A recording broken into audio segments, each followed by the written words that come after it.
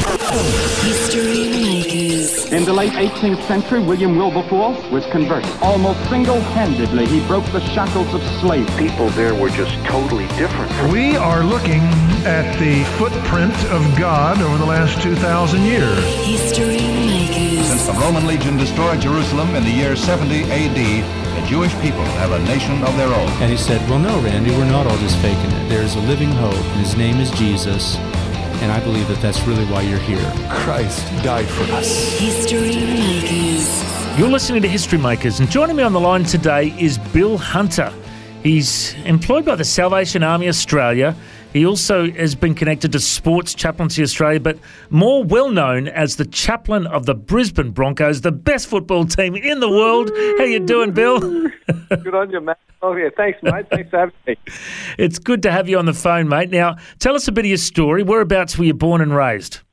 I was born in Toowoomba, but that's only a very brief part of my life because my parents were Salvation Army pastors.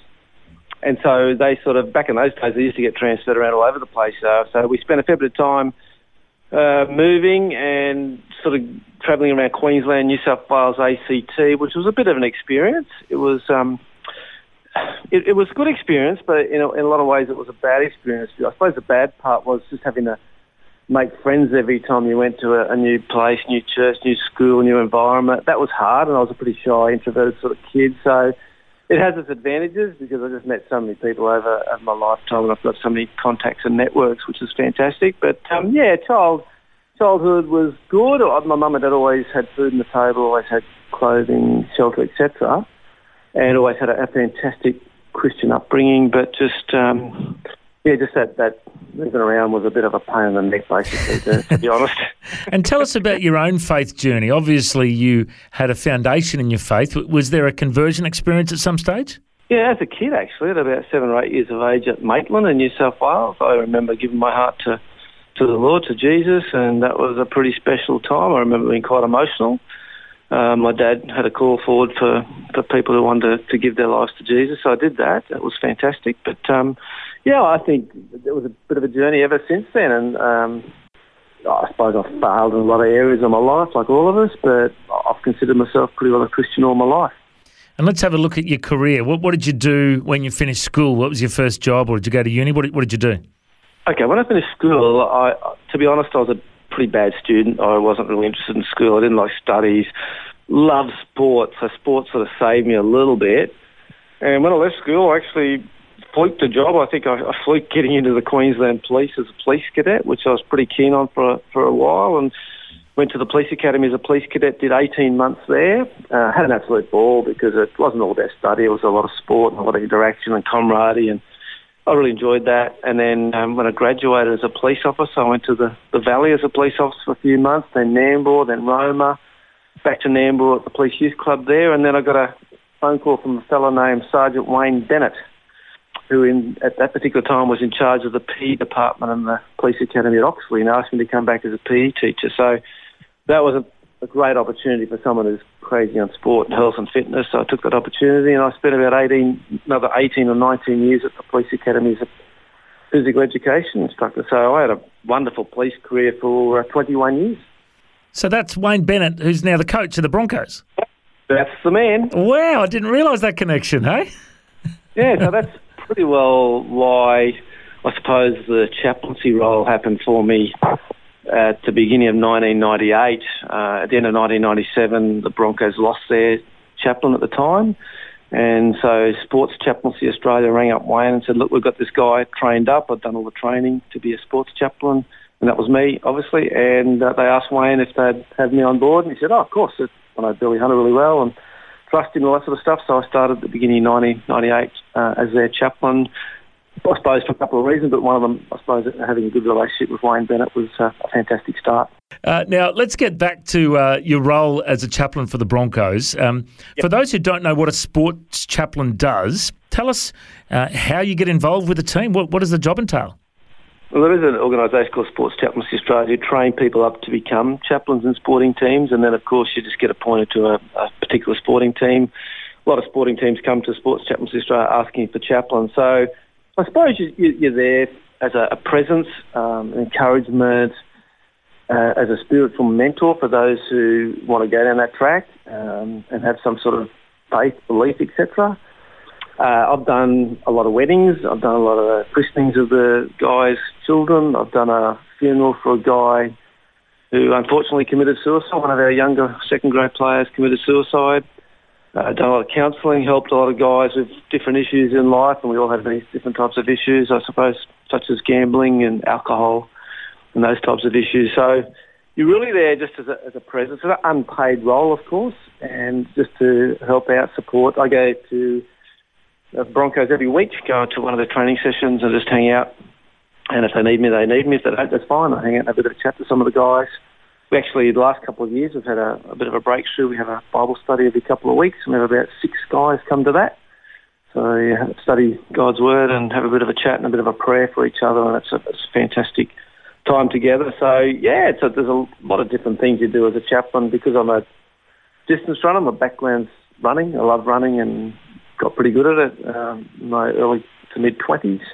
So when they did a lot of pre-season stuff out at the Gap on a private property, there was a lot of distance stuff. I was able to go out there and run with the guys and encourage them and support them and help them and just, try to get them to relax a bit. And they hate the running, the long distance running, so it was good for me to be able to go out there and get a bit of credibility. So there's a lot of different things you can do as a chaplain depending on the team and the environment and what they require.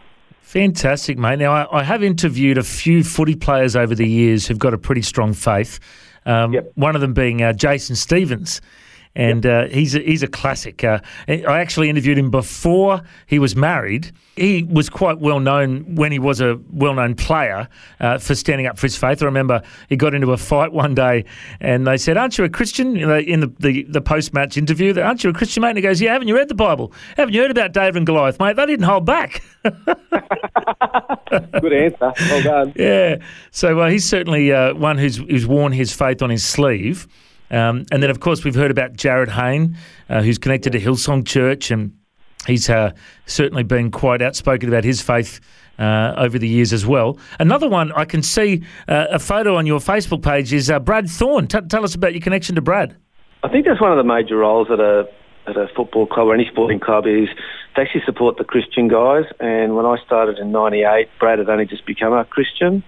And he was finding it pretty tough because after being a bit of a wild boy and then all of a sudden become a Christian, his lifestyle changed and he copped a fair bit of flack from a lot of the players and staff and so forth. So it was good to be able to encourage and support him, and he did the same for me in my role. So great having those sort of Christian guys in the team. But Brad Thorne and I, over those years, we've become pretty well great mates. So we sort of hang out a fair bit together. He comes and speaks at my church on a fairly regular basis, and he is one of the most, as we all know, decorated footballers ever. Having represented Australia and Queensland and Broncos in rugby league and winning premierships and world championships, but then also in rugby union, playing for the All Blacks and winning world titles and championships there. And he's played all over the world. He's just a legend footballer, but just a legend guy as well, and just one of the most down-to-earth guys you'll ever wish to meet, and just got this fantastic faith. So I just like catching up with him because he's such a encouragement, such a positive guy, and I've even got one or two of the Broncos catching up with him on a regular basis because they just love him, and he inspires them and gives them some fantastic advice and encouragement and inspiration as well. So, yeah, he's one of the champions of life, champions of the football community, Brad Thorne, that's for sure. Fantastic. I'll have to track him down and get his story on the radio one day. It'd be awesome to chat to. And sure. The other one I'm just curious about, and I think I've got my facts right here, was it Israel Folau that converted from Mormonism to Pentecostal church? Did you have much to do with him? He did that, yeah. He was a Bronco, of course. He was a Mormon when he was a Bronco, but when he left, he went to all sorts of different sports, but he got involved, I think it was in Hillsong down in Sydney, and became a Christian guy. So, and I've caught up with him since, and he's a fantastic guy and going great as well. So kicking goals in life and kicking goals with his faith and with his Christian experience as well. So, yeah, he's a true champion as well. Yeah, fantastic. So good to hear these footy players, because the reality is, Bill, that it's a tough gig being in the public spotlight when you're an elite sportsman. You're getting paid all these big bucks. You're probably tempted all the time with, all sorts of, you could get into trouble in all sorts of ways. But we need good role models in footy these days, don't we, mate? We need a lot more of them, unfortunately, but it is a tough environment. A lot of us don't understand. Everyone thinks, they're famous and they're making big money and all that. Women are throwing themselves. That's not that great, actually. There's a lot of hard times, and, you can imagine a person like Darren Lockyer, he can't even go to a supermarket because he's just going to get swarmed. So life might look great to most of us, but deep down it's a pretty tough gig, and there are a lot of temptations, a lot of money, a lot of time. Women throwing themselves at you. It's a tough gig, and that's why I suppose chaplains are good to help support and encourage and try and help guide the guys in the right direction. And if they've got good family and good friends around them, they can help that as well. Now, you mentioned your church that you run. I was really curious when I found out of this sports church that you run, or God's Sports Arena. And I love the fact that you have half-time where you have oranges, and then you change seats at half-time. Tell us how that all works. God just kicked me up the backside about seven or 8 years ago, actually, and said, you need to do something for people who don't really like church and that don't like normal church. And I went, okay, I'll do that. So I started this church called God's Sports Arena. So we do the whistle for kickoff and the half-time and oranges. We swap sides at half-time, and we've got the sin bin there. So, if you come along and don't swap sides, your phone goes off. Sorry, you've got to spend 10 minutes in the sin bin. So we have a lot of fun with it. But, it has grown. We average about 100 people every Sunday night now. And most of our people are broken people that probably don't fit into mainstream churches, etc. So they love our church because we're fairly relaxed. I suppose our mantra is love, encouragement, and being non-judgmental. So we have a lot of recovering addicts from addictions with alcohol, drugs, gambling. We have a lot of ex-jailbirds, ex-prostitutes, a lot of broken people that just want to better themselves and get out of some of the deep issues and problems they've had in their lives. And so we're there to do that for them. And it's just, if you ever get an opportunity to come along to God's Sports Arena Sunday night in Salvo's in the city there at Ann Street, just up from King George Square, 5:30 every Sunday night.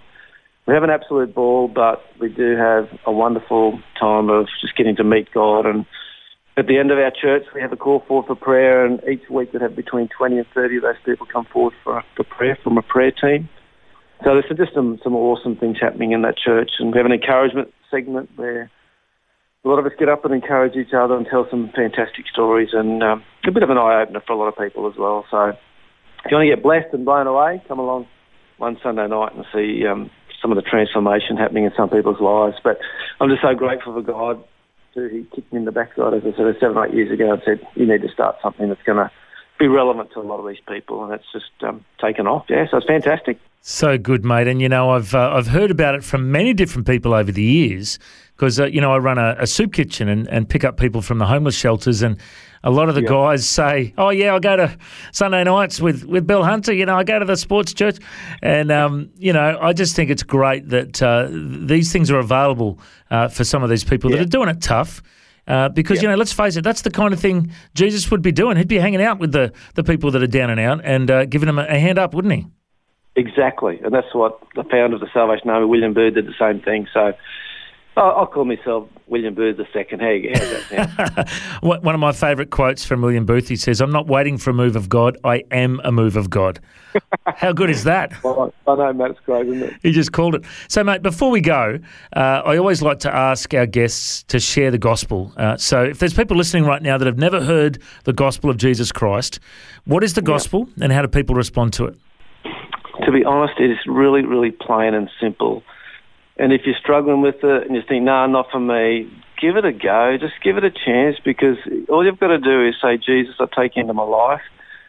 Please forgive me, Jesus, for all the rubbish that I've done on this earth. And honestly, he forgives you straight away. The past is gone and there's a fresh, bright future. We're not going to promise that everything's going to be rosy, but I tell you what, I've seen it in many people's lives when they've surrendered and given their life to Jesus. They are a new person, and all of a sudden things do tend to start turning around for the better. So it's there for the taking, and if you find it hard, speak to someone who you believe and trust, who has that deep personal relationship with Jesus, and they'll help you through it as well.